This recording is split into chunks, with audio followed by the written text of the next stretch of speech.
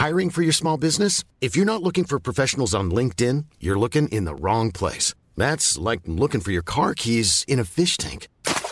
LinkedIn helps you hire professionals you can't find anywhere else, even those who aren't actively searching for a new job but might be open to the perfect role. In a given month, over 70% of LinkedIn users don't even visit other leading job sites. So start looking in the right place. With LinkedIn, you can hire professionals like a professional. Post your free job on linkedin.com/spoken today.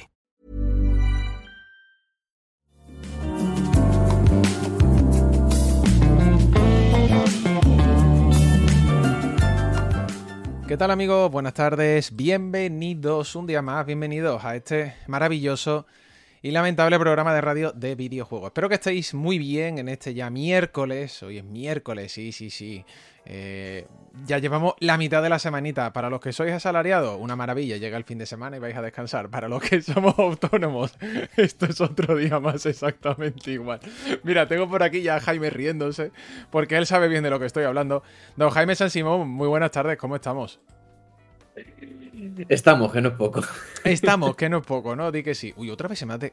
Yo de verdad te lo digo, estoy con el cuadrar pantalla del Discord, que de repente se me descuadra automáticamente y no aparece bien la cámara. Y mira que la tenía hace un momento configurada, ¿no? Pero es cuestión de tocar algo o moverte un poquito y se deshace. Me tengo que poner los auriculares, que no lo tengo puesto ahora mismo por el altavoz, ¿vale? Me los pongo rapidísimo para que a la gente no se le escuche eco, por supuesto. No vaya a ser que más de uno me diga, Nacho, escucho a Jaime doble. No escucháis a Jaime doble. Es culpa mía, ¿vale? Es culpa mía por no tenerlo puesto. Buenas tardes a todos, de verdad, bienvenidos seáis. Estamos en el programa ya 652 de este miércoles 22 de febrero. Y oye, 3:37 de la tarde, buenos días a la gente de LATAM, buenas noches también a los del otro lado del charco. Jaime, hay que dar un aplauso. ¿Sabes por qué? Porque somos 3.400 en Spotify. ¡Bravo! ¡Bravo! Muchas gracias, muchas gracias. Mire, llevamos, os juro ya que me queda de 2023, que llevamos un minuto de programa y hay 6 comentarios, o sea, hay más. Pero los últimos 6 comentarios son 4 de Blasphemous 2, ¿eh? El de escucho Blasphemous doble, debo decir que me ha gustado mucho. Personalmente mi favorito. Escucho Blasphemous 2, ¿no? Pues lo peor no es eso, lo peor es que se podría escuchar algo porque lo tengo en el PC. O sea que eso sí que da miedo, ¿vale? El que haya cositas por aquí, ¿no? Ya circulando. Pero bueno, son gajes del oficio y son cositas que ocurren. Nacho lo de Blasphemous, como en el juego, decís por aquí. ¿Qué tal? Espero que estéis muy bien, muy buenas tardes. Gracias, por supuesto, como no, por sintonizar otra tardecita más este programa aquí en Twitch, ¿no? También a la gente que nos escucha desde podcast, que cada día somos más, esto ya lo sabéis. De hecho, hace unas semanas tocamos por primera vez las 1000 reproducciones diarias, que eso es una barbaridad, de verdad. O sea, 1000 reproducciones diarias solo vía podcast, ¿no? De esas cosas que tú dices, guau, ¿te imaginas el día que llegues a 1000? Me acuerdo cuando antes hacías 1000 en el acumulado del mes, ¿no? 1000, 2000, 5000, ahora vamos ya camino de 20.000, ¿no? En el mes completo, y ya hemos tocado las 1000 diarias, así que muchas gracias. Y por supuesto, gracias a la gente que se suscribe, porque eso es lo que hace posible que se venga gente como Jaime, que se venga gente como Álvaro, y hoy ya se ha suscrito RRTipe, de hecho lo acaba de hacer hace un momentito, 6 meses, y nos dice por aquí, 6 meses, a ver, espérate, que se me ha ido esto, aquí, dice... 6 meses ya. Saludos, Nacho, que llevaba tiempo sin pasarme por aquí. Pues muchas gracias, RRTipe. Y también Intruso74, 8 meses, con su Prime, nos dice 8 mesecitos invitando a café a estos fenómenos. Os escucharé después en Spotify mientras quito basura por la noche. Noches en buena compañía. Muchas gracias. Pues, Intruso, mientras que te hagamos la noche más llevadera, bienvenido sea. Justo precisamente uno de los compañeros que tenemos nosotros en la productora, su trabajo principal es barrendero, ¿no? Es decir, al final, estas cosas que ocurren en la vida, ¿no? Que siempre lo digo, ¿no? Que él, aunque ha estudiado audiovisual, le salió la oferta se quedó y lo audiovisual lo hace de secundario, ¿no? Lo hace como para quitarse o matar el gusanillo. Y en este caso me comenta varias veces lo mismo, que él las noches, claro, mientras que está al final barriendo, etcétera, y por las calles que están más solas que la una, no hay nadie, pues me dice que él se pone podcast. Él se pone también podcast, no en general todos, ¿no? Dice, claro, yo me pongo mi música, mis podcasts, y mis noches que suelen ser de 10 de la noche a 6 de la mañana, dice, las empleo de esta manera, ¿no? Y oye, me parece una buena cosa, ¿verdad, Jaime? No está mal, ¿eh? Haciendo compañía por la noche a mucha gente. Sí, al final eso, compañía de noche o cuando salen a correr o cuando salen a andar, a pasear al perro. Lo importante es eso, que os acompañemos en un momento del día que os ayude. O que, por ejemplo, hay gente que seguro que más de uno se nos pone para dormirse la siesta. No, pero escúchame, que esto lo hace un amigo mío, ¿eh? Hace poco, de hecho, desde aquí le mando un saludo a José. Me dijo, Nacho, yo es que me pongo vuestro programa para dormir la siesta. Sois mi Tour de Francia. Digo, eres un grandísimo hijo de puta, ¿sabes? O sea... pero me dice... voz de ASMR. Claro, pero me dice, pero no te lo digo... Además, fue gracioso porque me lo comentaba y dice, no te lo digo en plan negativo. Dice, es que... Dice, el programa es en un tono sosegado, tranquilo, no os ponéis a chillar, no os ponéis a gritar, habláis de cosas entretenidas, pero claro, es la hora de la siesta. Dice, yo ya terminé... Llevo desde las 7... tiene un trabajo que él es de 7 a 3... Y entonces, claro, llega, se lo pone mientras que come un poquito, se tira en el sofá y se lo va escuchando, ¿no? Y digo, bueno, venga, va. Me parece adecuado, ¿eh? Dice por aquí Teletabi, yo más de una vez he dormido la siesta con vosotros. Grande, somos la sobremesa, ¿eh? Eso me parece muy bien, ¿eh? O sea, me parece muy bien. Manuel comenta a mí, por aquí, yo no me pierdo ni una etapa del Tour desde pequeñito. Oye, escúchame, como te guste el ciclismo, te quedas enganchado, ¿eh? A mí me gustan las etapas buenas. Esto no te lo voy a negar. Yo no soy de ver ciclismo, ya lo reconozco. Pero cuando hay una etapa buena, una etapa de esta típica de montaña y tal, los últimos kilómetros me los veo. Porque es como... Madre mía, qué capacidad de sacrificio. Si voy yo en bicicleta por el carril bici de Sevilla y me cuesta pedalear cuando hay que subir un poquito de cuesta. Y Sevilla es plana, ¿eh? Que Sevilla es súper llana.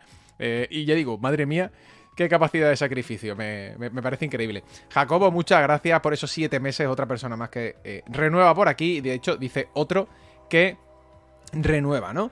Javi comenta que es culpable, pero los viernes, que ni escribo de lo cansado que estoy de toda la semana trabajando. Yo me los pongo por las noches.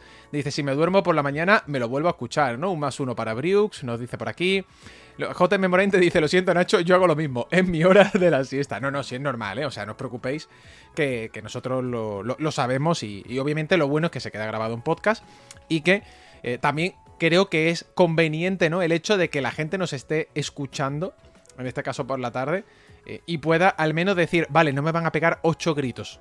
¿No crees, Jaime? O sea, no me van a pegar 8 gritos, van a hablar tranquilamente, sosegado, no van a hacer de repente aquí... De hecho, lo más que sobresalta es el meme de cuando se cumple el año, que suena de repente el Mayaí Mayao, que se quedó ahí por culpa vuestra, ya está. El resto se queda. El resto es tranquilo. Es así. Bueno.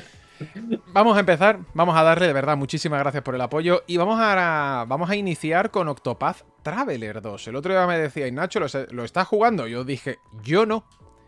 Yo no implicaba que hay alguien que sí. Y este que sí toca es Don Jaime San Simón, que sí tiene el juego, lleva más de 20 horas si no me falla la memoria ya, de lo que me ha comentado, y que parece que le está gustando. Igualmente vamos a hablar también hoy de cositas de Microsoft, ya dijimos ayer que fue la vista oral y hoy hemos tenido un acuerdo con Nvidia. Asimismo se ha anunciado State of Play para mañana jueves, luego entraremos a dar más detalles de qué vamos a tener. Tampoco hacía falta ser un genio, es lo que os dije, ¿no? Que en febrero lo normal es que tuviéramos evento de Nintendo y de Sony y el de Pokémon, clavado los 3 de 3, pero es que era de cajón, tampoco... lo que decía ayer, era un triple de Stephen Curry. Tampoco hacía... Stephen Curry sabes que la va a anotar, pues esto igual, ¿no? Y ya creo que también tenemos alguna cosita más por ahí, que es del Evo y algo adicional más. Pero bueno, luego entraremos ya poco a poco a detallar toda la escaleta. Ahora vamos a empezar, por supuesto, con Octopath Traveler, ¿no? Que... Jaime, ¿te está gustando? Esa es la primera pregunta. Sí, bastante más que el primero. Pues ya, eso es de hecho, muy buena señal. Sí, en general diría que han tomado muy buen feedback del primer Octopath Traveler. De hecho, he hecho un ejercicio que ha sido eso. Ayer me puse un rato el Octopath Traveler 1, Sí. pillé la partida que ya tenía terminada, estuve un rato explorando las ciudades, moviéndome por los menús, y después de haber jugado eso, pues unas 20 horas debo ir... si los capítulos son como los del primero, debo ir por la mitad, un poquito más. Sí. Y eso, ya tengo varios. En el original cada personaje tenía 4 capítulos. Yo ya tengo algunos capítulos 4 pendientes, pero muy lejos de mi nivel, eso sí. Entonces, eso, más o menos debo ir un poquito más allá de la mitad del juego. Sí. Y eso, digamos que en la base es similar al primer Octopath Traveler. Manejamos a 8 personajes con historias muy distintas. Las clases son más o menos las mismas que en el primero. Hay algunas modificaciones, pero de hecho, por ejemplo, una cosa que me ha sorprendido al volver es que muchos de los ataques son exactamente los mismos que en el primer Octopath. Y eso, entonces son 8 historias. Hay una que no podemos empezar desde el principio porque tiene la particularidad de que tienes que jugar el capítulo 1 y el 2 seguidos. Entonces esa es la única que no puedes empezar. Pero aparte de esto, ya digo, puedes empezar por el personaje que quieras y lo que tienes que hacer es ir reclutando al resto de aventureros, que sí que sucede un poquito parecido al primero, en el sentido de que son historias bastante independientes unas de las otras.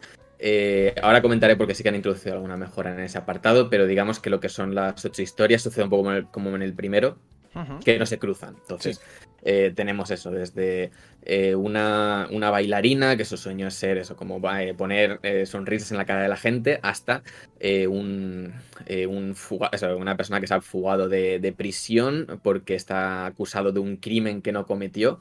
Hay historias para todo. A mí en particular hay una que me está gustando mucho, mucho, mucho, que es de un cura o de un inquisidor, que se llama Temenos, y que es como muy gracioso porque es como bastante contestón. Se supone que la gracia es que por una parte es un poco hombre de fe, pero también es como un detective, ¿no? Que es eso, como su parte de inquisidor, es que tiene que investigar sucesos dentro de la iglesia y tal. Y ya digo, que es como, tiene un carácter que me hace mucha gracia. Pasa como el primero, que eso, como dependiendo de lo que os guste, pues habrá historias que os gusten más, historias que os gusten menos. Yo diría que de media me están gustando bastante más las del 2 que del 1. De hecho, claro, cuando volví al 1 ayer, me di cuenta de que la mitad de historia no me acordaba. Que esto me parece algo que creo que era un problema que tenía el 1, que eran que los personajes, o sea, como que las historias individuales no me convencieron absolutamente nada, excepto un par. La de Primrose tenía un poquito más de interés, pero ya digo, como que había personajes como el boticario, que es que ni me acordaba de que estaban en el primer juego. Y aquí creo que como norma general han sabido darle bastante más intensidad a las historias desde el primer minuto.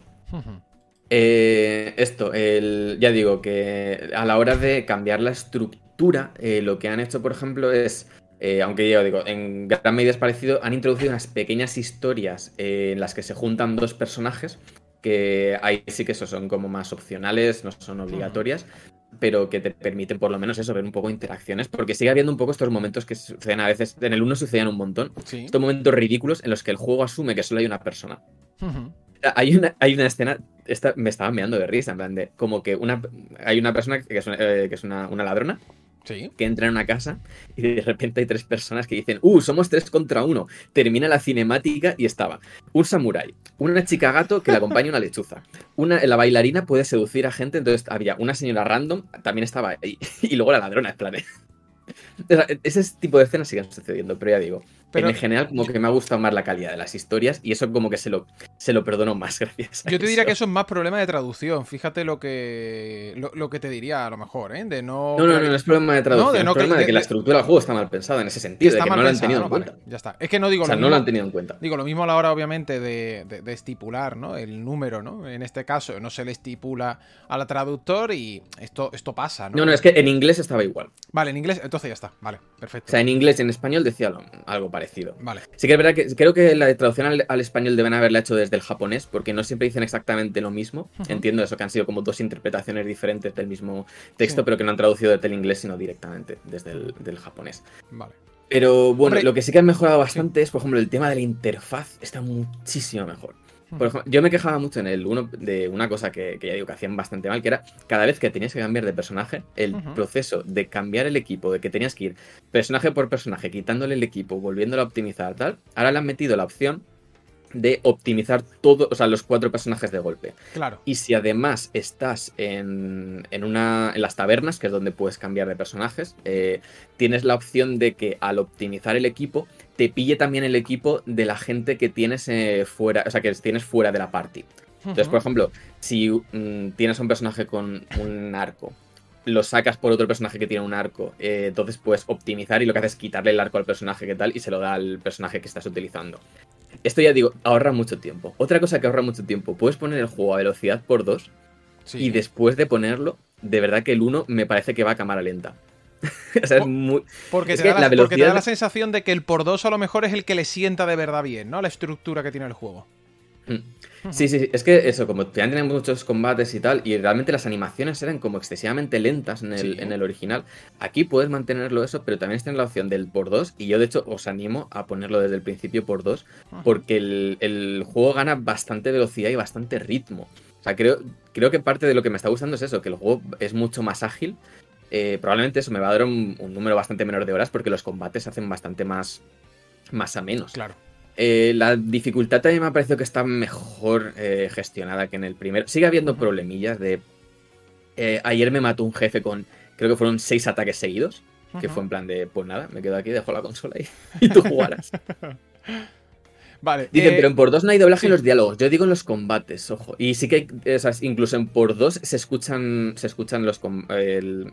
voz. Sí. O sea, cuando rompen, por ejemplo, cuando hacen la ruptura y tal. Ahora hablamos un poco del sistema de combate por si alguien no ha jugado al original. Pero sí que sueltan las frases. Ahora vamos a leer todos los comentarios porque estáis dejando muchísimo sobre Octopath. Veo que hay bastante gente, ¿no? De hecho, tenemos a nuestro bueno y nuestro querido Rafa Valencia también incluso por aquí hoy. Jaime, hemos hablado de eso. Te decía antes, por cierto, de los diálogos, ¿no? Porque, bueno, ya sabéis que... Bueno, si alguien no lo sabe, pues se le cuenta, ¿no?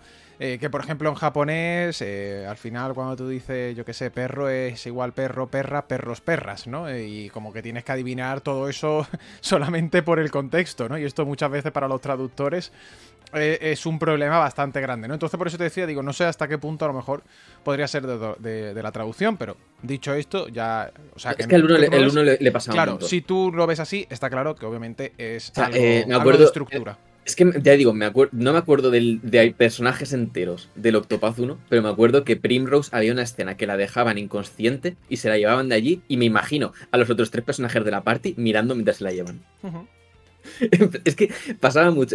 Es una cosa que me ponía muy nervioso porque digo, es que no tiene sentido la historia que me estás contando teniendo en cuenta lo que estoy jugando, ¿no? Es como, a veces, en ese sentido, realmente uno de los grandes problemas que le estoy viendo a Octopath Traveler 2, que no es grande, pero es que muchos de los problemas de la estructura estaban resueltos ya en Live Alive, que es el juego en el que se inspira y que tiene casi 30 años. Claro, ahora vamos a entrar porque de hecho he dejado Pebar de un comentario de este tipo y ahora quiero entrar en esto.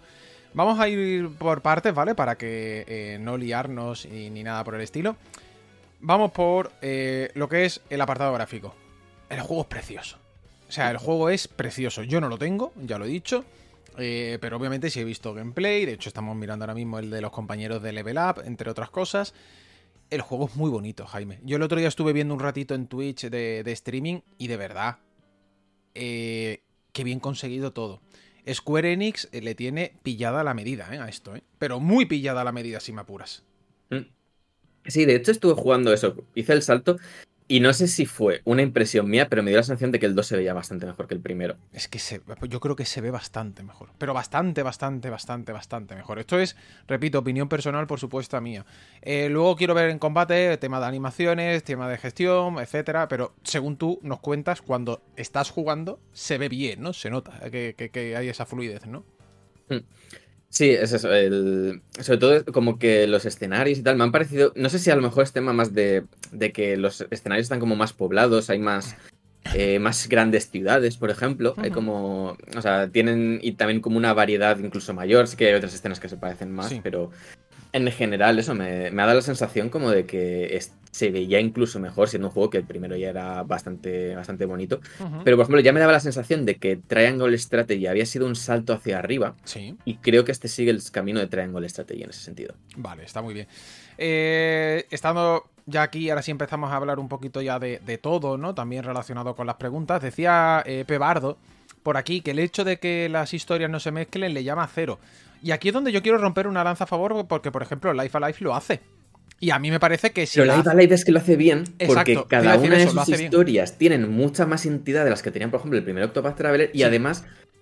Porque no hay nadie más en esas historias. O sea, esas historias son autocontenidas. Son autoconclusivas, exacto, ahí está. Y no se cruzan hasta que no tienen que cruzarse. Y cuando se cruzan es por un motivo muy importante. Que no voy a desvelar, porque spoilers y tal, pero... O sea, cuando se cruzan las historias de Live Alive es cuando tienen que cruzarse. Y unen a los personajes cuando tienen un objetivo mayor. Aquí, o sea, sigue siendo un poco esto de... Llegan al pueblo, es como... Estoy buscando a alguien con quien viajar. ¿Te vienen? Sí. Y luego son personajes que realmente en sus historias ves que muchas veces no comparten valores o tienen visiones muy distintas del mundo. Y solo las desarrollan en estas, lo que llaman las charlas de viaje, ¿no? Que son como los skits del Tales, por ejemplo. Y me da un poco de pena porque realmente, o sea, es eso que me parecería muy interesante que hablasen un poquito más. O sea, si van a viajar juntos durante tantas horas... Creo que tiene sentido que hablen entre ellos, que discutan, que tengan un poco de... Eso, como que esas diferentes visiones del mundo se pongan un poco en contraste. Ya digo que en este caso creo que también han trabajado mejor el tema de que cada historia tenga sus propios secundarios, bastante más desarrollados que los del primer Octopath. Me gusta, por ejemplo, eso, hay como un soldado con el que se va encontrando este T-, ya digo, mi historia favorita con diferencia. Y me parece que eso, que en general, aunque las historias individuales están mejor, me da un poco de pena que no se aprovechen más. O si no, que hiciese eso, como Live Alive tenía muy claro de qué iba. En plan, estos son una serie de historias que se cruzan cuando se tienen que cruzar. Decía por aquí... Entonces es como que no ha pillado las... Como que hay referencias que tiene, por ejemplo, el Octopath Traveler 1 sí. Tenía una referencia al final de Live Alive, pero lo tenía en el postgame. Y es como, no has entendido por qué esto estaba en el final canónico, o sea, digamos, normal de Live Alive, y tú lo has metido fuera y no lo has hecho bien. Porque era como que de repente el lore te lo metía a cholón en una mazmorra opcional que solo podías hacer si habías hecho 5 misiones o 6 secundarias que ni siquiera te marcaba el juego que tenías que hacerlas. Y es como, no me puedo meter ahí el ultrafondo del juego.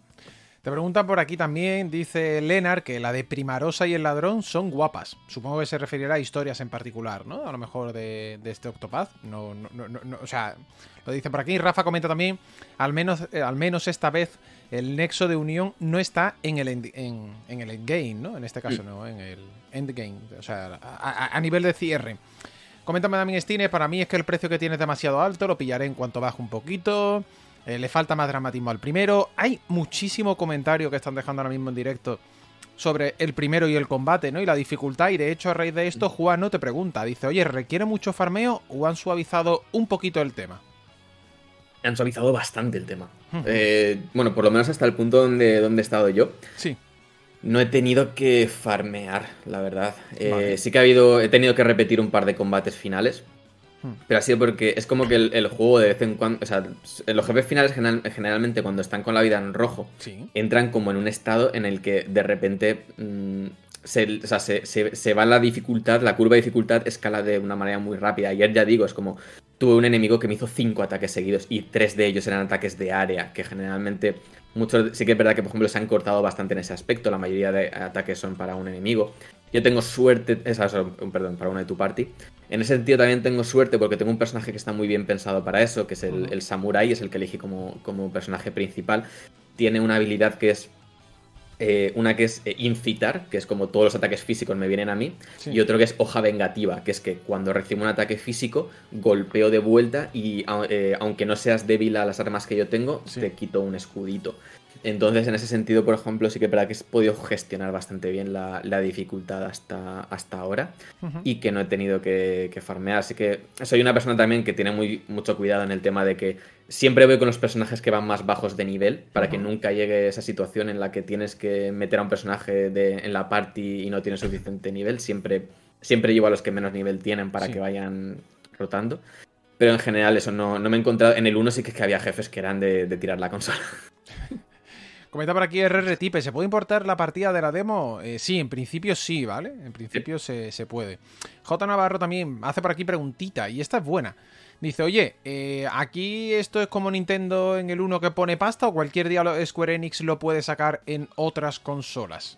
No, salió en Xbox. Ha salido en Xbox, exacto, ahí está. O sea, de hecho lo quitan del Game Pass, lo decíamos ayer, que Octopath está fuera del Game Pass el próximo 28 de febrero, si no me falla la memoria, de los juegos que traíamos ayer, creo, ¿eh? Ahora ya me deja en duda. Mira que lo dijimos ayer, tío. Sí, Octopath Traveler sale el 28.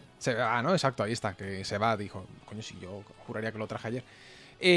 Pero que en principio, en este caso, Octopath Traveler, el 2, está disponible no solo para Nintendo Switch, está también disponible para Play, ¿vale? O sea que en este caso ha salido en más consolas. Otra cosa es que salga también para Xbox, que yo supongo y intuyo que sí a la larga, ¿verdad, Jaime? Supongo. Es que supongo, ¿no? O sea, es que tampoco tendría mucho sentido, ¿no? Que el primero saliese en Xbox y que el segundo se quede, ¿no? Sería un poco raro, ¿no? Como, no sé. Es raro. Sí, ya digo, que en principio lo normal es que estuviera en el futuro en las diferentes plataformas. ¿Tú dónde lo has jugado todo esto? ¿Qué versión has jugado tú del 2? En Switch. Tú has jugado a la Switch, ¿no? De hecho, ahora mismo abro la Switch y tengo el icono del Octopath Traveler 2 y al lado del 1, porque estaba saltando eso para algunas comparativas, para apuntarme a algunas cosillas. Sí. O sea, directamente tiene los dos, ¿no? Puestos así, ¿no? Sin más, ¿no? Me parece bien. Es que no sé, como está a full también con la Steam Deck, digo, no sé si le estás jugando en este caso la versión de PC, ¿no? Que sale también en Play, pero si estabas también con la versión de PC. Dice por aquí también, el 1 no está en Play aún. No, claro, es lo que hemos dicho, ¿eh? Estaba en Xbox, que de hecho se sale del Game Pass. Por eso digo que no tendría sentido que el 2 no saliera en Xbox, ¿no? Por el simple hecho de que el 1 sí está. Otra cosa es que, bueno, ya sabéis cómo son los acuerdos de tema videojuegos, que cada uno pues va a su bola, ¿no? Estabais por aquí también diciendo un poco de todo, ¿no? Sobre el juego en general, ¿no? A nivel de historias, etcétera, etcétera. Así que creo que esto ya está comentado. En definitiva, Jaime, esta impresiones, porque todavía no te lo has terminado, ¿no? Por eso no lo estamos llamando ni análisis ni crítica. ¿Estás contento con el juego? Yo creo que eso es lo más importante. Sí, o sea, yo creo que sobre todo me quedo eso con la sensación de que efectivamente han estado escuchando un poco el feedback.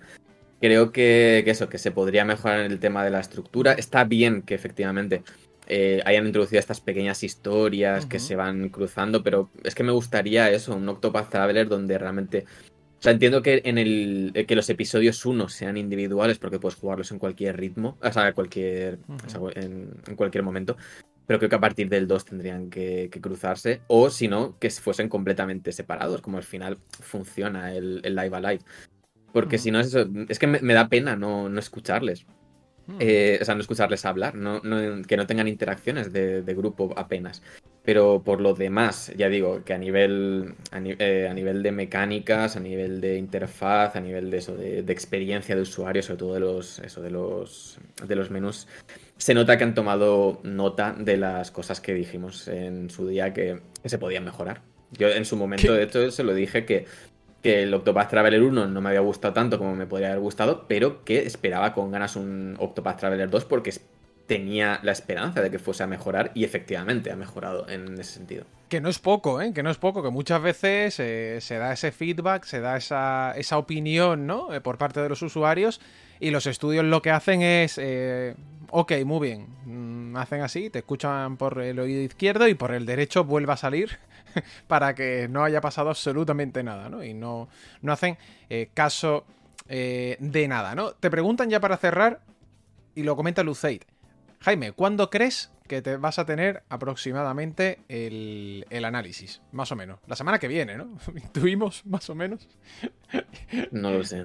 O sea, es que... Jaime se echa las manos a la cabeza para la gente que está en modo podcast con un gesto compungido de voy a ver si la vida me da. Es que, o sea, a otros medios se lo mandarán antes, a nosotros nos lo mandaron 3 días antes de que se lanzase, o sea, del embargo. Hay que decir eso, ¿eh? Eso es verdad, ¿eh? Eso es cierto. Se han enviado muchos códigos tardes. De hecho, los juegos estos que están saliendo en enero, febrero, con algunos se están haciendo tiempos muy malos, ¿eh? Tiempos muy, muy, muy malos a nivel de gestión, pero bueno, esto es otro aspecto.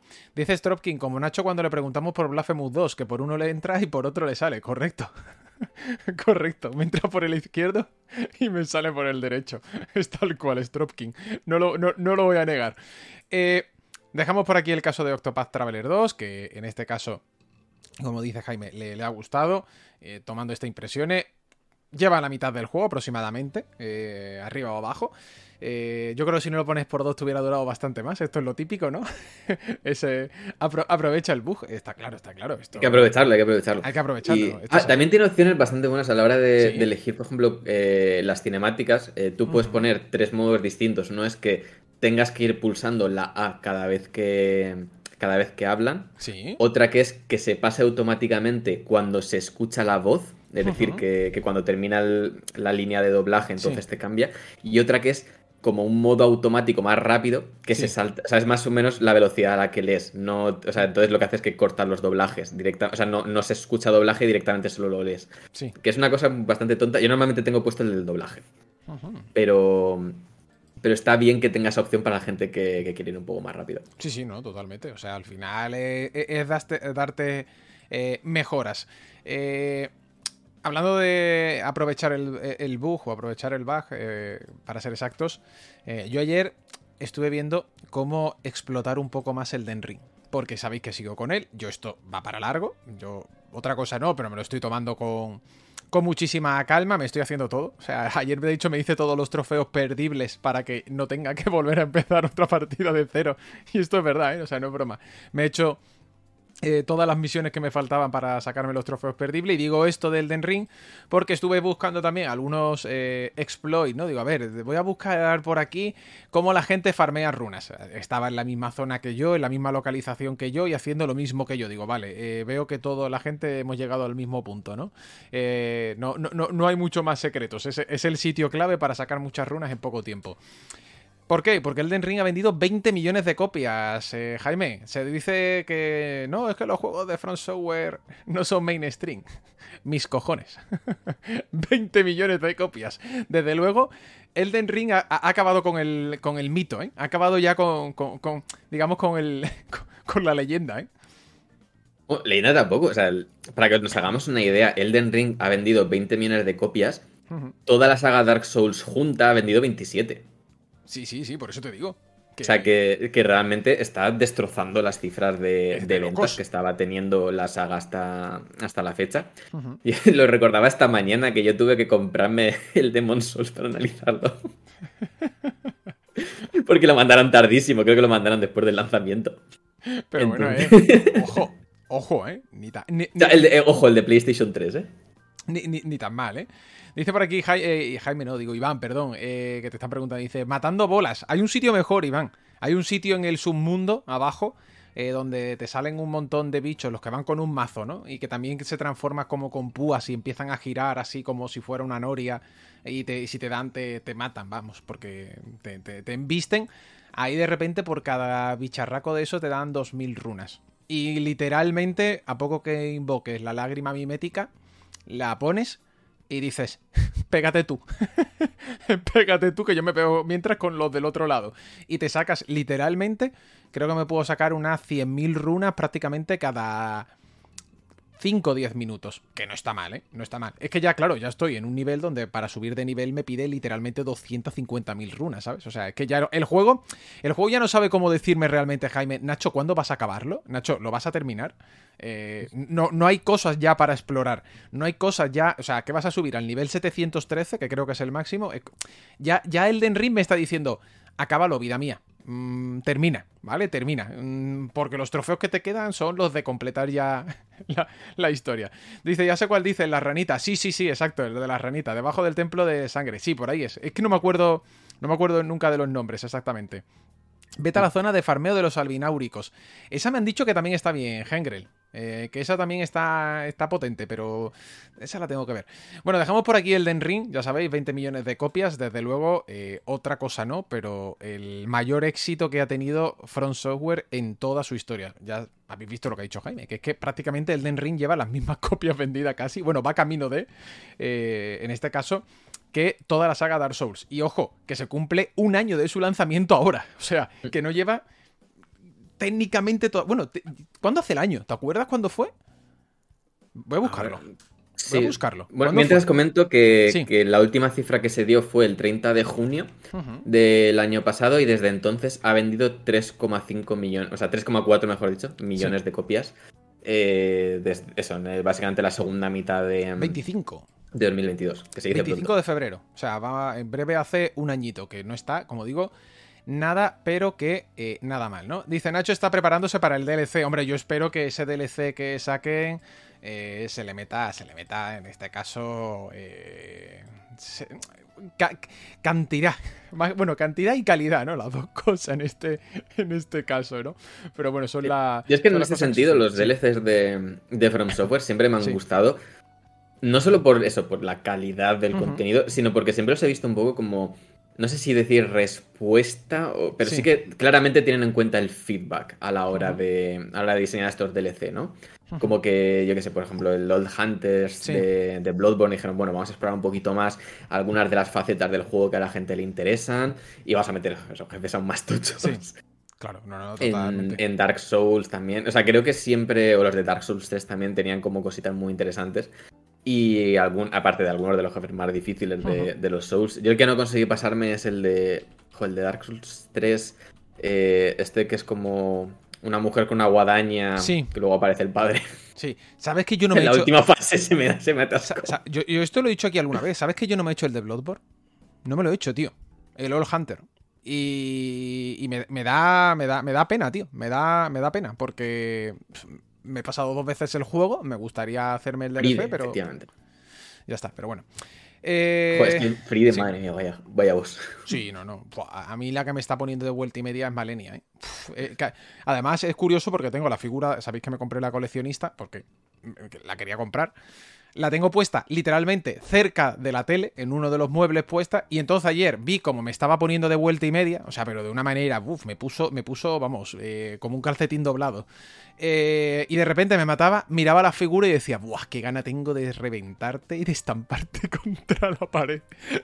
Eso sí, jefe guapísimo. Estoy ya en la segunda fase del jefe, ya sabéis, cuando hace su magia. Y me lo estoy pasando, teta. También es que yo soy un poco masoca. Ponerme a jugar a estos juegos por la noche no sé si es la mejor cosa para conciliar luego el sueño. Jaime, vamos a hablar un poquito ahora de Nvidia, ¿vale? Y de Microsoft. Y también del State of Play. Lo que sí es cierto es que creo que vamos a hacer primero la pausa, porque me he quedado sin agua. Y hablamos, 1, de Microsoft y Nvidia, el acuerdo que han firmado. 2, hablamos del State of Play que vamos a tener mañana. Y 3, de todo el resto de actualidad que tenemos aquí a la vuelta de la esquina, ¿no? Prácticamente. Así que, si te parece, hacemos este alto en el camino de siempre. ¿Lo ves? Sí. Venga, pues volvemos muy rápido. Os van a saltar los anuncios y yo voy a por agua ya que estoy, que me lo he acabado. Ahora venimos. Hi, I'm DeLon Grant. And I'm Francesca Ramsey, and together we host the podcast Let Me Fix It. Each week, we explore something from the past, and then we pitch how to fix it for today. But forget about the past. Let's talk about the new show of the moment. DeLon, did you get a chance to watch the new Queenie trailer I sent you? How dare you send me this amazing show that took me back to every messy breakup I've ever had. Thank God I had you through my 20s. Now, you could not pay me to go back and relive those days, but thankfully, we will be living as Queenie navigates her messy 20s. The new series Queenie is now streaming on Hulu. I'm Sandra, and I'm just the professional your small business was looking for. But you didn't hire me because you didn't use LinkedIn Jobs. LinkedIn has professionals you can't find anywhere else, including those who aren't actively looking for a new job, but might be open to the perfect role, like me. In a given month, over 70% of LinkedIn users don't visit other leading job sites. So if you're not looking on LinkedIn, you'll miss out on great candidates like Sandra. Start hiring professionals like a professional. Post your free job on linkedin.com/spoken today. Proseguimos en Hablemos de videojuegos 652, exactamente. Sí, ¿no? Ya me lío a veces si es 652 o no, pero si no es 652, sí, es programa 652, ¿no? Decía por aquí Javibre, dice, me da vergüenza admitir que yo tampoco me lo he pasado aún, ¿no? En mi caso, no es tanto el no querer pasármelo, sino, es que lo digo con honestidad, es que me lo estoy pasando bien. Hubo una parte donde el juego sí se me hizo bola, que fue, sin entrar en spoiler, después de Barras Gigantes, ¿vale? Vamos a dejarlo ahí. Nos pasa a todos, nos pasa a todos. Ah, que sí, ¿no? Yo creo que sí, ¿no? Es que es la parte como que el juego parece que va a terminar y después te hace esa triquiñuela de que no. Y a mí sí se me hizo un poco bola esa parte, pero otra vez de nuevo he entrado en el mood, otra vez de nuevo me he puesto a explorar, a hacer cosas, me estoy sacando, como digo, los trofeos perdibles antes de que no me los pueda sacar. Y muy bien, la verdad es que me lo estoy pasando muy bien. Además que no tengo prisas, ¿sabes? No tengo ninguna prisa. Ya es que me estoy viendo hasta la última cueva de a vida y por haber. Es más, ayer me dio por buscar y dije, yo tengo todas las semillas y he conseguido, por ejemplo, todas las semillas de los viales. Literalmente todas, no me falta ninguna, ¿no? Y no he usado guía ni nada. O sea, la he conseguido simplemente explorando, ¿no? Lo cual, pues, en este caso es bastante bueno, ¿no? Porque como que te das cuenta que le estás metiendo una buena tralla al mundo que estás recorriendo, ¿no? En este caso. Pero bueno, como digo, en este caso, bienvenido sea el DLC cuando toque. ¿Cuántas horas lleva? Pues llevo casi 100 Caligulov. De hecho, no sé si ayer con las que jugué de madrugada las he pasado. Las he pasado, porque tengo un poco ya otra vez cambiado el horario, porque os lo contaba ayer, que la madrugada anterior estuve trabajando, y ayer en cambio ya, pues, cuando me terminé, dije, terminé a las 11:30 creo que fue, y dije, tío, me voy a poner a jugar, se me fue de las manos y me llevé hasta las 4 de la mañana. Así que bueno, son cosas que ocurren, cosas que pasan. Vamos a... ¿Dónde está el Nacho que siempre se queja de que los juegos eran demasiado largos? No, aquí sigue. Por eso te digo, ojo, que lo empecé en octubre, que va camino de medio año. O sea, que ya veis, otra cosa no, me lo estoy tomando con mucha calma, porque es eso, mientras lo voy intercalando con otras, ¿no? Ponte comenta, llevo 420 horas y llevo 9 runs. Pues ya llevas, ¿eh? Semperet se lo pasó el otro día en 50 horas. Oye, pues no está nada mal, no, 50 horas con el platino. 50 horas con el platino. ¿Esto qué hizo? O sea, bien, ¿no? ¿Qué hizo? Sí. O sea, iba pro player, ¿no? Totalmente, ¿no? Pero vamos, increíble. Vamos a arrancar con Microsoft y con Nvidia porque tenemos acuerdito, ¿verdad? Tenemos más cositas que van saliendo después de la vista oral de ayer que todavía no tenemos info, Jaime. No tenemos mucha info de lo que ha ocurrido en esa vista oral. Iba a haber una rueda de prensa, finalmente no. De hecho, lo decía... No, sé que hubo rueda de prensa, pero de Microsoft solo. Claro, exacto, eso, de Microsoft solo, que no hubo esta en general de todos, pero a mí me sorprendió. Me llamó la atención eso, ¿no? Pero bueno, vamos a ir por partes, ¿vale? Para que la gente no se pierda. Primero de todo, acuerdo realizado entre Microsoft y, en este caso, Nvidia. Cuéntanos, ¿qué ha pasado? Vamos a ir por partes. Sí, fue lo primero, de hecho, que se anunció cuando comenzó esa rueda de prensa que dio Microsoft, ya decimos, al terminar la comparecencia ante la Unión Europea. En ella comenta que todos los títulos de Xbox que estén disponibles en PC terminarán llegando a GeForce Now, que no deja de ser un competidor de xCloud, es un servicio de juego en la nube, exacto, que eso permite que, en este caso, con la infraestructura la monta Nvidia y permite jugar a la nube a títulos que ya tenemos. Esto permite, por ejemplo, que si tenéis un equipo poco potente, podéis jugar con eso, con streaming en la con streaming para, digamos, que jugar con la calidad que tendría, en este caso, pues dependiendo de la suscripción, pero eso, como podría ser hasta una serie 40, por decirlo de alguna manera. Esto además de poder jugar en otros dispositivos. Entonces, de momento, esto se aplica a, ya digo, en el futuro, como me vayan llegando todos los juegos de Xbox. En el caso de que se produjese la compra de Activision Blizzard por parte de Microsoft, entonces también todos los títulos de tanto de Activision como de Blizzard disponibles en PC llegarían al GeForce Now, incluyendo, en este caso, como el nombre que aparece en todas estas conversaciones, la saga Call of Duty. Está claro, ¿no? Lo que tenemos detrás de este acuerdo, ¿no? ¿Qué es lo que más se resalta a la hora de las objeciones a la compra? Call of Duty y la nube, ¿no? Pues acaba de decirte Microsoft, hola, ¿qué tenéis problemas con nosotros con la nube? Pues vamos a meter nuestros juegos en GeForce Now, que sería, como tú dices, el rival a priori, ¿no? Uno de los rivales a priori, en este caso para la compañía verde, y sin embargo te los meten ahí. Yo te voy a decir de una hecho, cosa. a raíz de esto, precisamente, Nvidia ha cambiado su posición. Inicialmente era una de las empresas que tenía dudas acerca de la compra. Y tras este anuncio también venía con una nota de prensa por parte de eso. Brad Smith comentó: Nvidia ahora apoya este acuerdo. Nvidia, por su parte, también mandó una nota de prensa en la que indicaban que tras este acuerdo decían que se habían resuelto las preocupaciones con respecto a la adquisición y que una vez después de ese acuerdo, pues ofrecían su apoyo completo a la aprobación de la compra por parte de los reguladores. A mí me encanta porque es como, al final es lo de siempre, poderoso caballero don dinero, ¿no? Para todos, ¿eh? O sea, en este caso da igual que sea una empresa, sea otra, y todo se soluciona de la misma manera, ¿no? Esto obviamente es digamos que en este caso una muestra más de intentar obviamente que se formalice el acuerdo lo antes posible. Javibre comenta: quien no llora no mama. Sí, tal cual, ese refrán también nos puede valer en este caso, ¿no? Es lo que hablamos, ¿no? En este caso es intentar ceder. Yo sigo pensando que los acuerdos se van a terminar formalizando con muchos peros. Y los peros son esto, por ejemplo.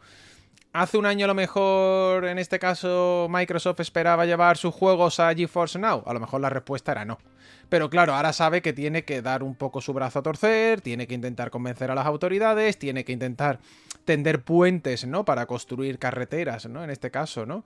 Que conecten dos puntos, y en este punto tiene que conectarlo con Nvidia.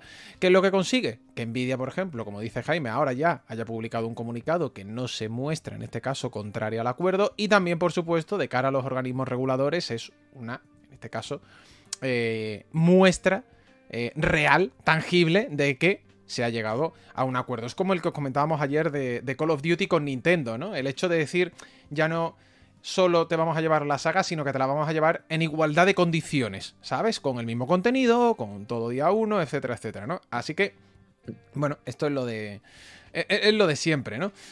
Después, el tema de la nota de prensa. Cuéntanos, Jaime. A mí ya digo, me faltó ruedas de prensa de todos, pero bueno. Aquí es que la única que tenía anunciada rueda de prensa era Microsoft. Sí, pero que en este caso sí que había congregado a los. Claro, los medios. pero el resto estaba invitado a la vista oral. Esta es la clave. Sí, y en la vista oral estuvieron. Y estuvieron, a eso es lo que quiero llegar. Y no han dicho absolutamente nada. Cuéntanos qué es lo que ha comentado la empresa de color verde. Sí, pues la verdad es que información útil tampoco mucho. No hay mucha. Vamos a ser. Sí. Vamos a ser un poco honestos. Digamos que en la rueda de prensa, pues estuvieron dando algunos datos en los que, a ver, aquí tenían que aparecer como la empresa pequeña. Claro. En este caso dieron como algunos datos que, la verdad es que fuera de contexto cuesta un poco magnificarlos. En este caso decían, por ejemplo, había un gráfico como muy claro, la imagen creo que la tiene Tom Warren en The Verge, que era 80% Sony PlayStation, 20% Xbox. Que está bien, pero te dices, ¿qué consolas estás incluyendo? ¿Desde cuándo hasta cuándo estás incluyendo? ¿Estás hablando de parque de consolas? ¿Estás hablando de ingresos? ¿Estás hablando...? O sea, como que no me queda muy claro. Pero en este caso lo que decía eso, que en Europa... como esa cifra, ya digo, sin absolutamente ningún contexto, decía que básicamente que la relación entre Sony y Microsoft era esa, de 80%, 20%. No indicaba tampoco exactamente dónde estaba Nintendo ahí. A mí es que me hace... Yo es que siempre digo que las gráficas las carga el diablo, ¿vale? Las carga el diablo porque te ponen esto y tú dices, vale...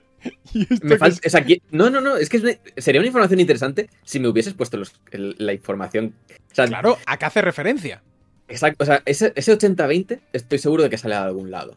O sea, no digo que ese 80-20 no exista, pero de nuevo, ¿a qué se refiere a acumulado de Play 4 y Play 5 contra Xbox One y Xbox Series XS? A nivel de venta de hardware, por ejemplo, exacto, ahí está.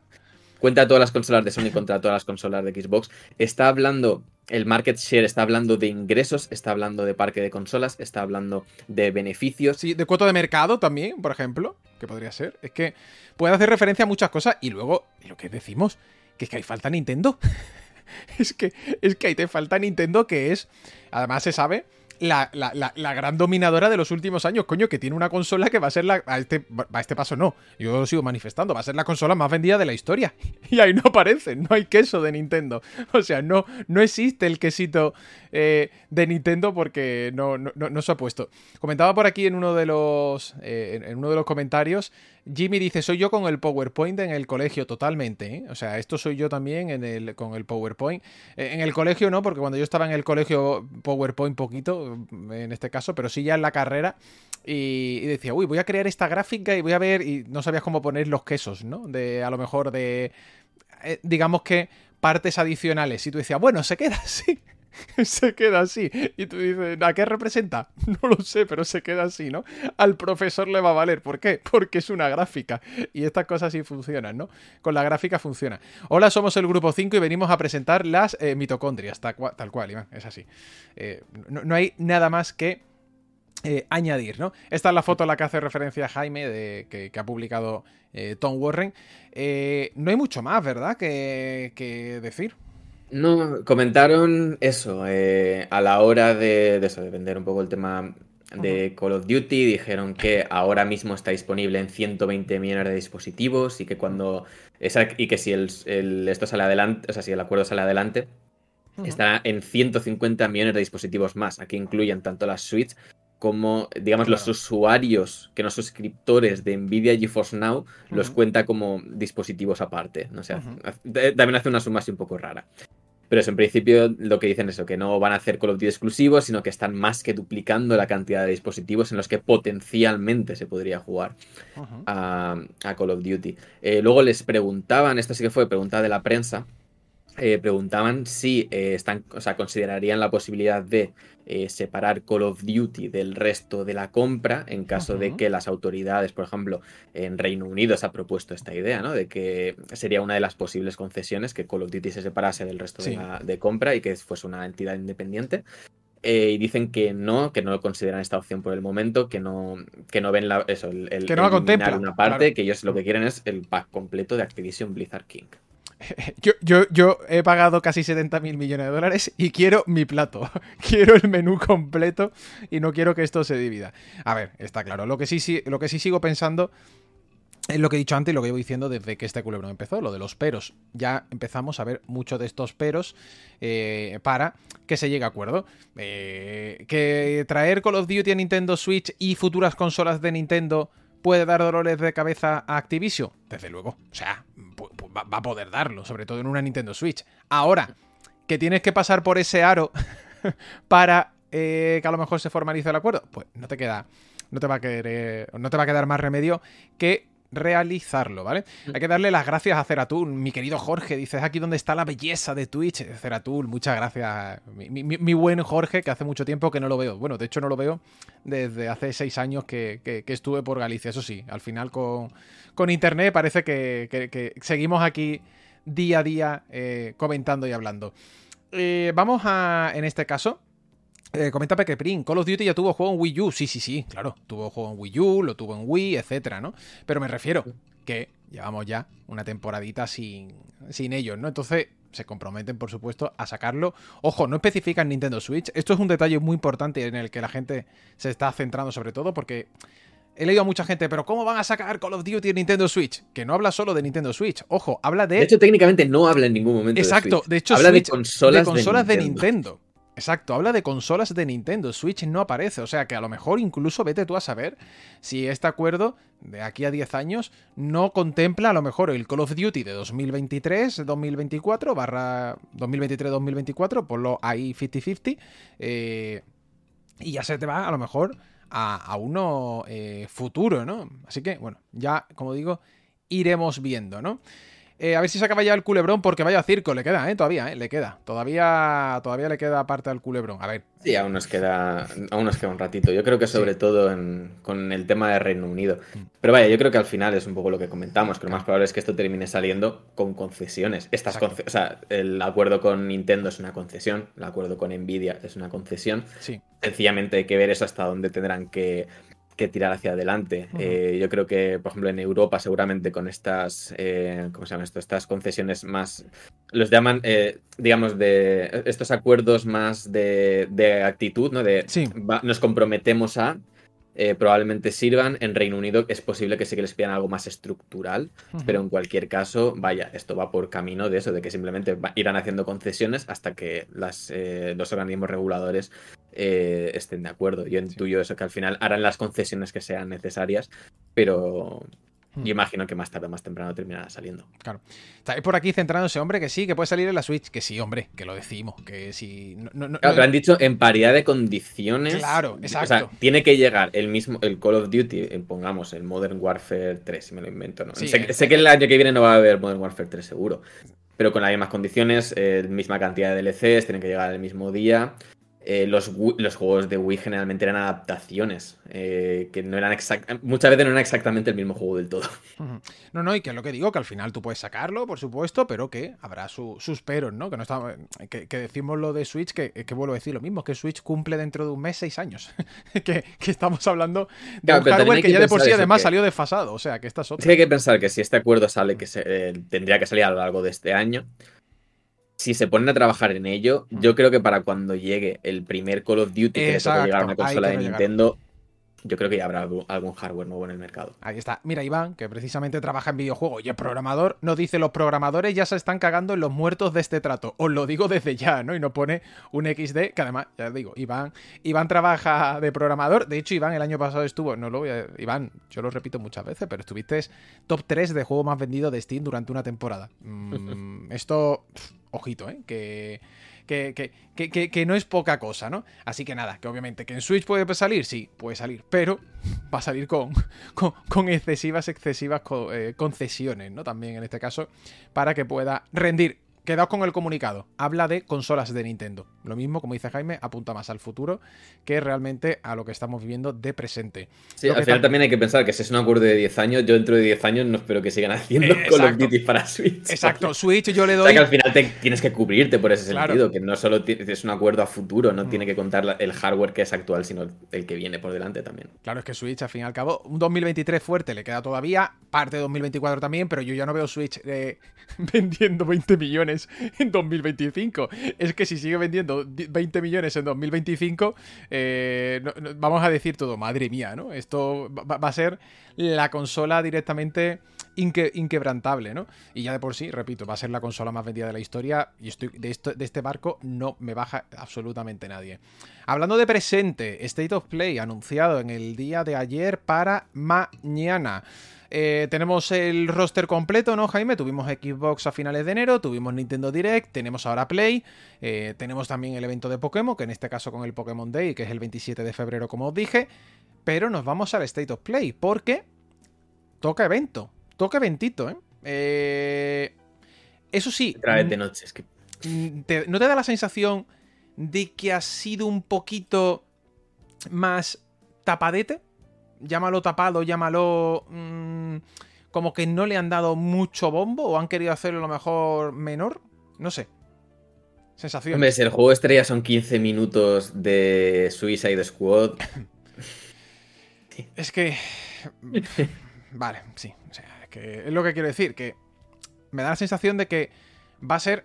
Ojo, no quiero decir que no sea un State of Play bueno, cuidado, sino que te da la sensación de que ellos mismos han querido bajar expectativas, por llamarlo de alguna manera, a nivel de... De hecho, en los post occidentales han dado menos información que en el japonés. En el japonés han hablado de que iba a ser iban a ser 45 minutos, de los cuales en teoría 15 minutos son dedicados enteros a Suicide Squad. Claro.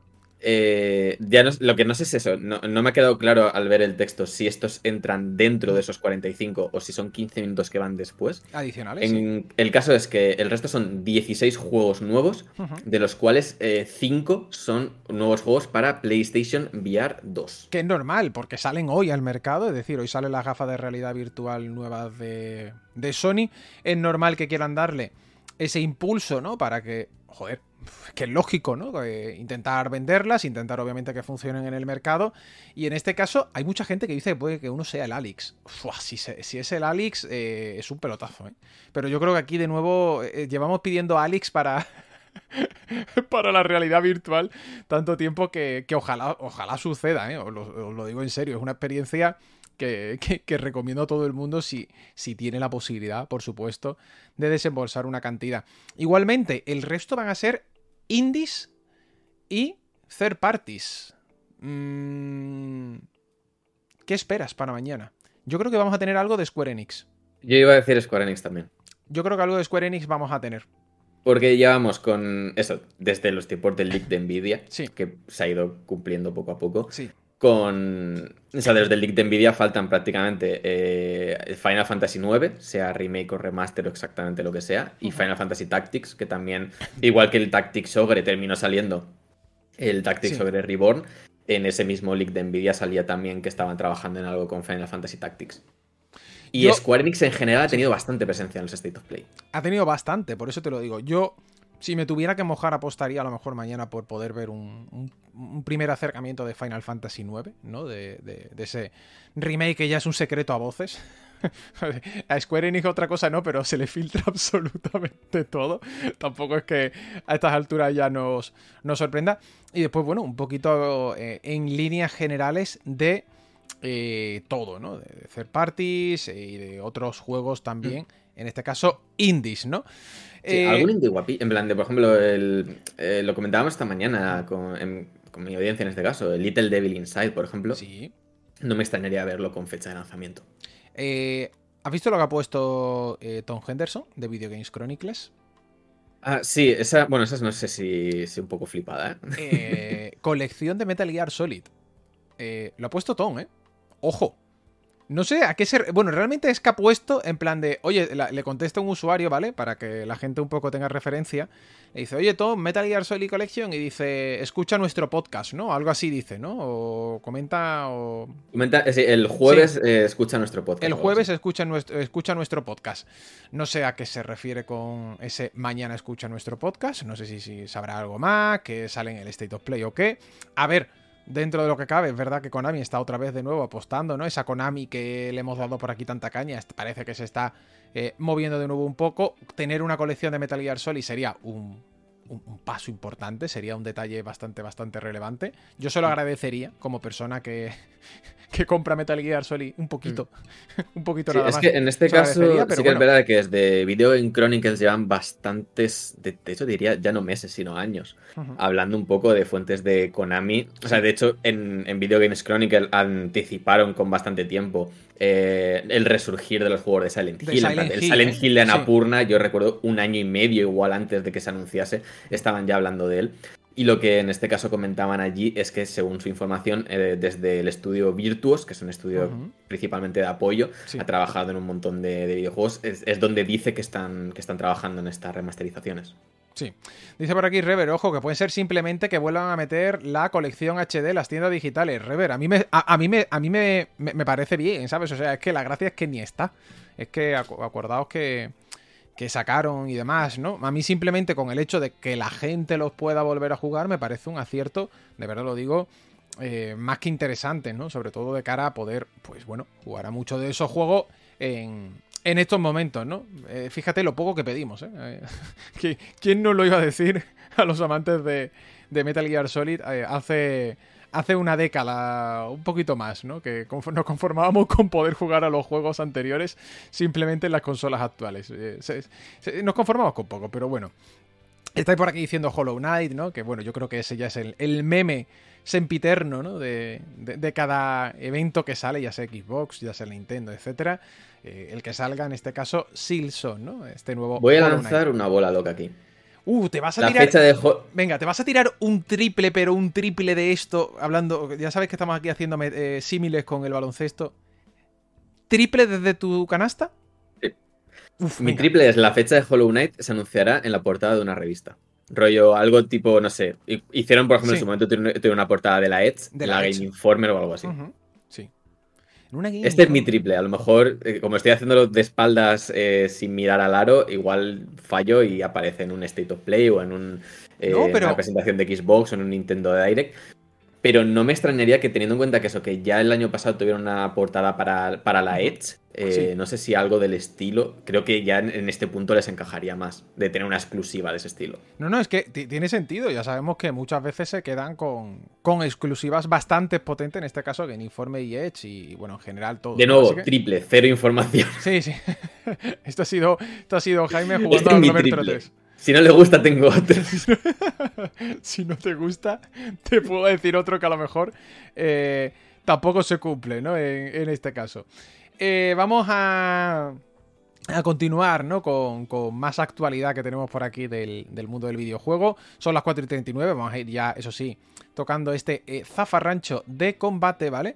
Porque también vamos a tener un State of Play, no, en este caso Nintendo Direct, perdón, de Nintendo el próximo 9 de marzo, pero dedicado a la película. ¿Es correcto, Jaime? Sí, se ha anunciado, nada, hace unos minutitos, el 9 de marzo. Otra vez de noche a las 11, por favor, dejad de hacer trailers que no entiendo. Dejadme. 9 de marzo a las 11 de la noche, hora peninsular, saldrá el tráiler final de la película de Super Mario Bros. Ujú. De hecho, han tenido ya en el propio tweet, pone el 9 de marzo, no sé qué. En este Nintendo Direct no compartiremos información sobre juegos. Me encanta porque es el mejor disclaimer que te pueden poner en la vida. O sea, no puede haber un aviso más importante que este, en plan de no os vengáis arriba, que vamos a hablar de la película, ¿vale? Venga, un saludo.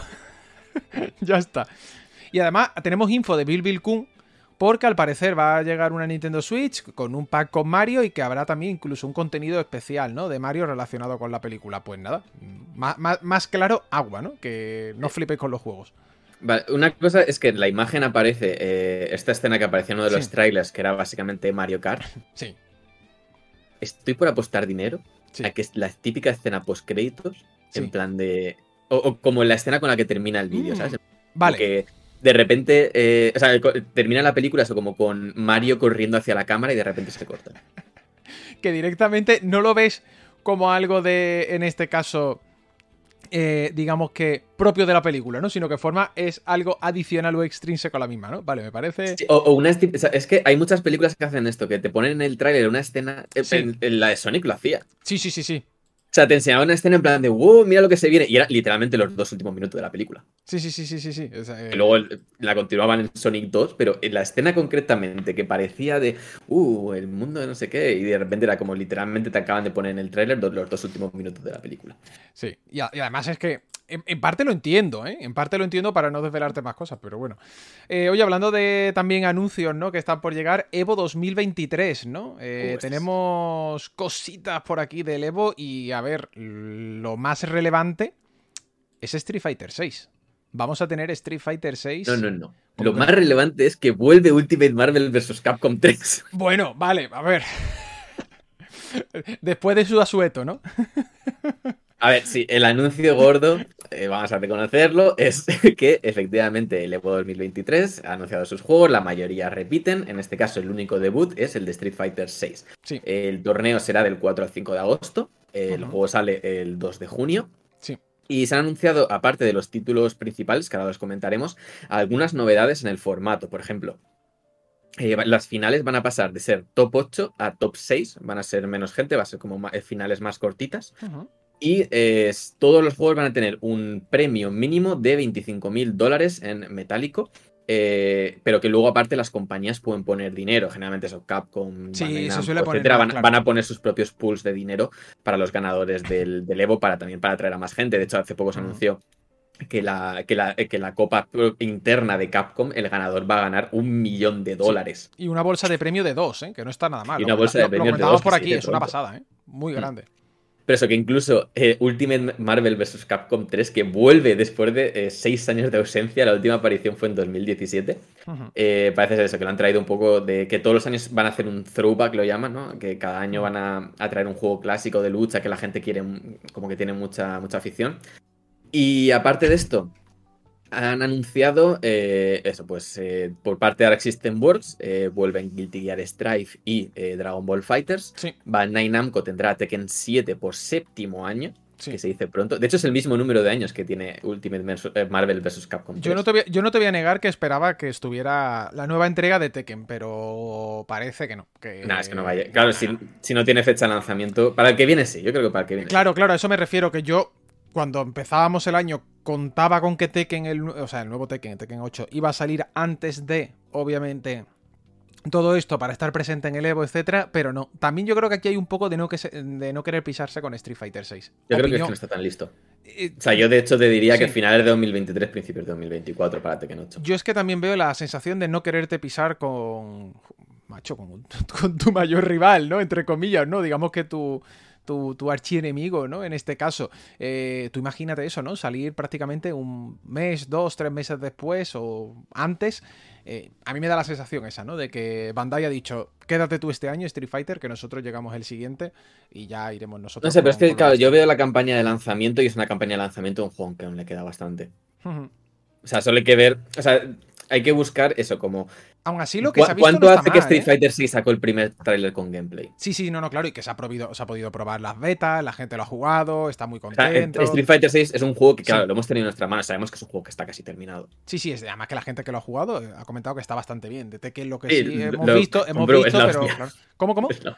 Que lo puedo asegurar yo, es la hostia. O sea, lo que he probado Claro. en las betas me parece la leche. Muy Claro, muy buena pinta. De Tekken sí hemos tenido gameplay, de hecho el último acordado fue el de Nina, ¿no? Que con este rediseño que le habían hecho, pero sí es cierto que no ha tenido esa prueba mayoritaria como ha tenido Street Fighter 6, que la beta la ha podido probar muchísima gente, ¿no? Dejamos por aquí el Evo, este Evo 2020. Mira, que no he terminado con la lista. ¿Cuál? Espérate, ¿cuál quedaba? Pues quedaban Bueno, el King of Fighters, ¿verdad? King of Fighters 15, Melty Blood Type Lumina, Sí. estos dos repiten del Sí. año pasado, y como suele ser habitual, Mortal Kombat 11 es el único representante de, digamos, occidental. Sí. Super Smash sigue desaparecido porque Nintendo básicamente boicotea todos los eventos, es flipante. O sea, entiendo que mucha gente dice, no, es que no está en el Evo porque Sony pone pasta, es como... Nintendo prohíbe torneos de Super Smash Bros. Si aparece Super Smash Bros. Digamos, en la publicidad del evento. Que daban O sea, mandos. es flipante, tío. es flipante. Daban mandos. O sea, tenías una de las comunidades más volcadas de todas y si lo que había de premio era un mando, ¿vale? Si quería dar algo. O sea, es algo que me parece alucinante el poco cariño que ha tenido por la comunidad de este juego. A mí me parece increíble, de verdad. O sea, me parece increíble que sea la comunidad la que te está pidiendo organizar todo esto, ¿no? Al final, y que porque está volcada y tú, en este caso, pues no quieras. No lo sé. Sí. Yo... No sé, es algo que me da mucha rabia porque creo que es un Sí. juego del que se le podría dar un empuje bastante grande. También es un juego que tendría que mejorar bastante el tema del netcode. Sí, Eso sí. es algo que creo que le vendría bien, pero incluso al final los eventos son presenciales. No sé, creo que se le podría desde la compañía eso, como dar bastante más interés, más fuerza, promocionar eventos fuera de la... Eso, no hace falta montar una liga propia. Al final, evidentemente, Street Fighter 6, por ejemplo, Capcom tiene su propia liga, pero también apoya eventos externos. Al final, esto es lo que crea una comunidad, lo que te permite que continúen. Y es como Super Smash Bros. Es la comunidad tirando del carro mientras les están poniendo palos en las ruedas. No sé, ya digo que como persona que tampoco soy muy fan del Super Smash competitivo, me gusta más como la faceta de divertirme. La arcade. Sí, y o sea, a mí me gusta jugar con objetos, ¿no? Sí. Y sí que tengo un colega concretamente con el que me gusta jugar sin objetos y que sí que nos lo tomamos un poquito más en serio, pero que, no sé.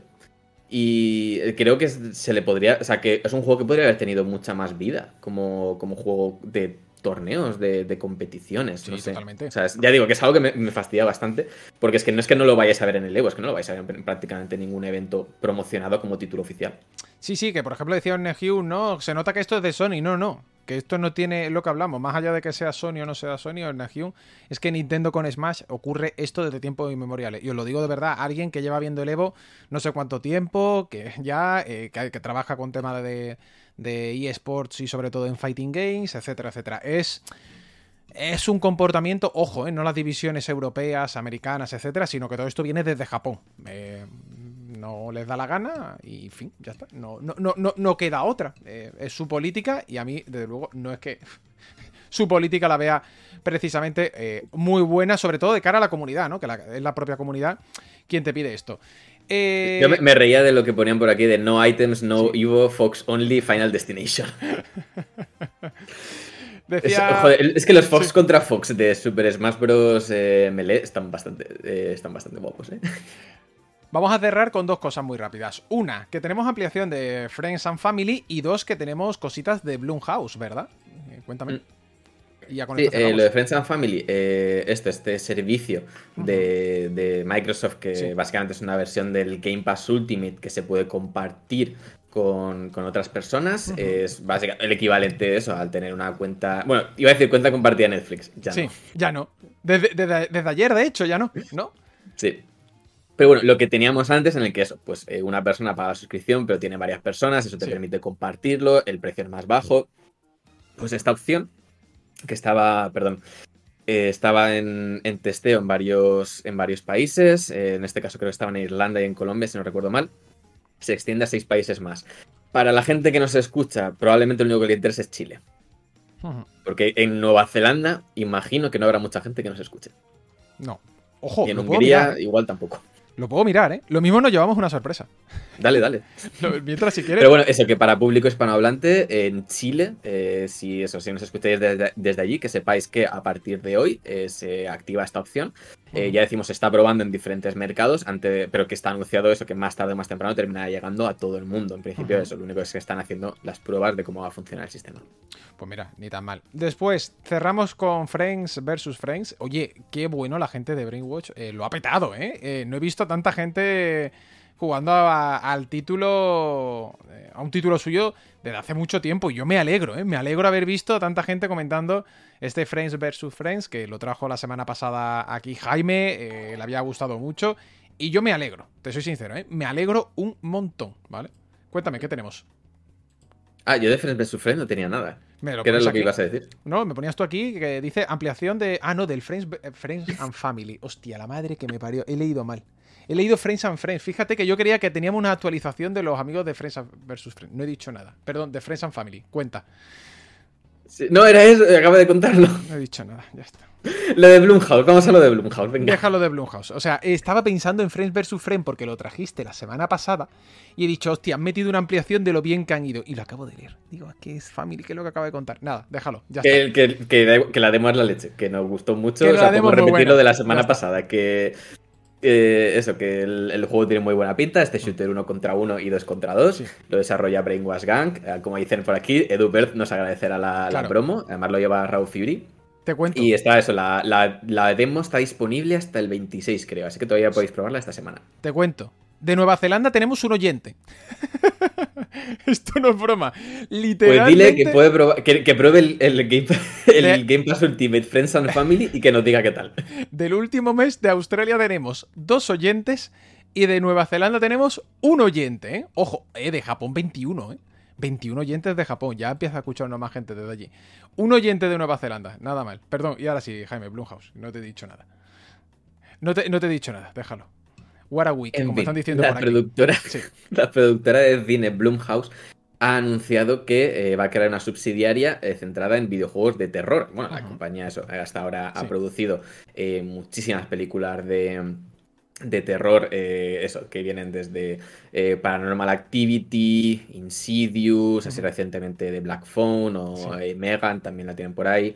Le produjeron Split, por ejemplo, a M. Night Shyamalan.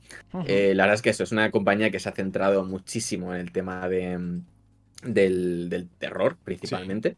Y además que siempre ha apostado por películas de bajo presupuesto, pero con ideas interesantes. En algunos casos sí que es verdad que ha tirado mucho también de secuelas y tal.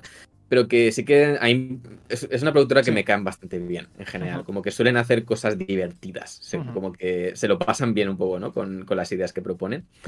Y además producen una cantidad bastante ingente de películas, pero de nuevo, en general tiran por películas de bajo presupuesto que luego les funcionan bastante bien en taquilla, porque ya digo, porque tienen bastante buen ojo. Sí. Y lo que han anunciado es que en su salto al videojuego van a hacer algo parecido. Han dicho que van a buscar videojuegos de un presupuesto relativamente bajo, que la idea es que no invertir más de 10 millones de dólares, perdón, en cada juego, que vayan a PC, a consolas de dispositivos que no es móviles. poco, ¿eh? Que no es poco, que hablamos... El problema que es verdad, y esto lo hemos dicho por aquí, que los presupuestos se van disparando, pero que hemos hablado de, no, estos millones de dólares, como si el presupuesto fueran a lo mejor 100.000 dólares, ¿sabes? Que ya de por sí también es eso, pero por un juego no es tanto, que son presupuestos también, dentro de lo que cabe, relativamente altos, aunque ellos los consideren más pequeños, ¿vale? Sí, a lo mejor más cerca ¿no? Un poco la frontera a lo mejor entre el indie y el AA. Sí, sí. Más tirando hacia a lo mejor un poco de AA, pero más de AA. muy, muy lejos de un AAA en cualquier caso. Estoy de acuerdo. Y esto, de momento han anunciado simplemente que tienen a un par de nombres, Zach Wood como presidente y Don Schler como CFO, que en ambos casos venían de la industria del videojuego y que ambos habían publicado. Por ejemplo, Zach Wood ha trabajado publicando títulos con Sony como Sound Shaper o Hohokum. También trabajó, por ejemplo, en publicar el Prey de Arcane Studios. Y Schler también, por ejemplo, había trabajado Sechler, perdón, había trabajado en la rama de publicación de Sony, centrándose en las relaciones con creadores third party. Así que en ambos casos, eso, gente que tiene como bastante experiencia en tema de distribución, de producción, que creo que al final es un poco eso, que gente que va a estar buscando también este tipo de títulos y ayudándoles a que salgan. Yo lo comentaba esta mañana, hay un montón de títulos ahora mismo en la escena indie muy interesantes de terror en desarrollo, juegos eso, como hay muchos Signalis todavía sin firmar que no tienen distribuidora. Sí, Yo creo que en este espacio, si se lo saben manejar bien, creo que Blumhouse puede encontrar algo interesante. Ya digo, hay mucho juego de terror indie en desarrollo ahora mismo que es interesante, que tiene bastante potencial. Yo, mi lista de deseados, tengo bastantes apuntados. Y muchos de ellos es que ni siquiera tienen editora. Algunos sí que tienen editora para PC, pero a lo mejor les falta eso, como una inversión que les permita dar un salto. Pero, ya digo, creo que es un sitio en el que pueden encontrar un hueco interesante. Es que para mí la clave es eso que tú apuntas, ¿no, Jaime? El hecho de que al final hay mucho juego interesante, pero no tiene el dinero para, en este caso, afrontar el desarrollo, ¿no? No tiene la capacidad para dedicarse profesionalmente a ello. Que yo creo que, si me apuras, es lo más importante, ¿no? Tener el poder pagar facturas, ¿no? Y decir, vale, me voy a dedicar a esto 100%, ¿no? Yo me alegro, por supuesto, la entrada de Blumhouse, en este caso, sí sirve para que más estudios puedan sacar sus jueguecitos, ¿no? Que de eso se trata. Ahora sí que sí, vamos a cerrar, por supuesto, vamos a terminar, porque ya de por sí vamos un poquito atrasados, o tarde, ¿no? Estamos ya casi llegando a la frontera, pero no queremos alargarlo más. Quiero darle, eso sí, las gracias antes de finalizar a Larios, que se ha suscrito 4 meses y ponen por aquí, suma y sigue. Muchas gracias, Larios, por ese Prime. Pozofaunes, que también nos tira su Prime, 8 meses, un primecito para ustedes, ¿no? Nos dice por aquí el bueno de Pozofaunes. Muchas gracias, de verdad, por vuestro apoyo, por las suscripciones que entran en directo y las que luego también entran, incluso cuando este programa no está. Nosotros nos vamos a ir. Mañana habrá programa, creo que el viernes también habrá, ok, en este caso va a ser el primer viernes, no quiero decirlo otra vez que luego pasa lo que pasa, pero en principio va a ser el primer viernes que vamos a tener programa, me parece, de todo lo que llamamos de 2023, no está mal, hemos tardado 2 meses en tener un programa el viernes y no me lo quiero jugar, porque lo mismo mañana sale algo, pero bueno, y no sé si hemos hecho algún viernes de 2023, yo creo que no, tengo dudas, creo que no hemos hecho... Yo seguro que no. Yo seguro que no, pero creo que no ha habido todavía este año ni una semana que se hayan hecho los 5 programas. Ni una, creo. Ojo, no se han hecho no porque yo esté durmiendo en el sofá, ¿sabes? Sino porque no me da la vida.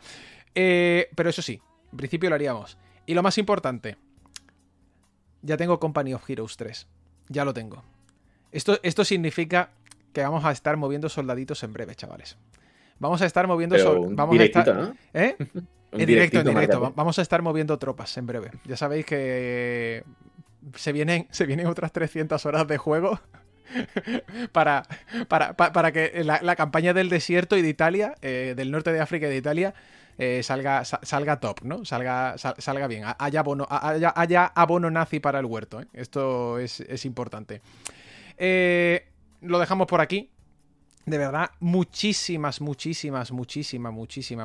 gracias por vuestro apoyo. Gracias a ti, Jaime, por pasarte también por el programa, como cada semana. Nada, muchas gracias a ti por invitarme, como siempre. Dice por aquí, Ale. O sea, eso significa que el viernes al final no hay, ¿no? Qué cabrones sois. En el fondo os quiero a todos. Amigos, nos vamos a ir, ¿vale? Os van a saltar ahora los anuncios pertinentes. Espero que lo paséis muy bien lo que queda de tarde. Y poquito más. Muchísimas gracias. Un abrazo. Hala. Hasta luego.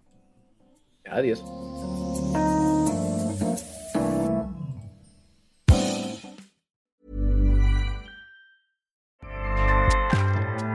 Acast powers the world's best podcasts.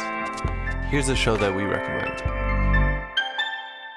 The Real Housewives is a guilty pleasure for most, but if you're looking to not feel guilty about that pleasure, tune in to Everything Iconic with me, Danny Pellegrino, where I break down all the messy moments and behind-the-scenes antics of Bravo's popular franchise. And on Everything Iconic, I also interview celebrity guests like Kelly Ripa, Keke Palmer, Drew Barrymore, Cameron Diaz, and more about their guilty pleasures, their past work, and so much more. So if you're pop culture obsessed and find yourself watching way too much reality TV like me, tune in to Everything Iconic with Danny Pellegrino, wherever you listen to podcasts. Acast helps creators launch, grow, and monetize their podcasts everywhere. Acast.com.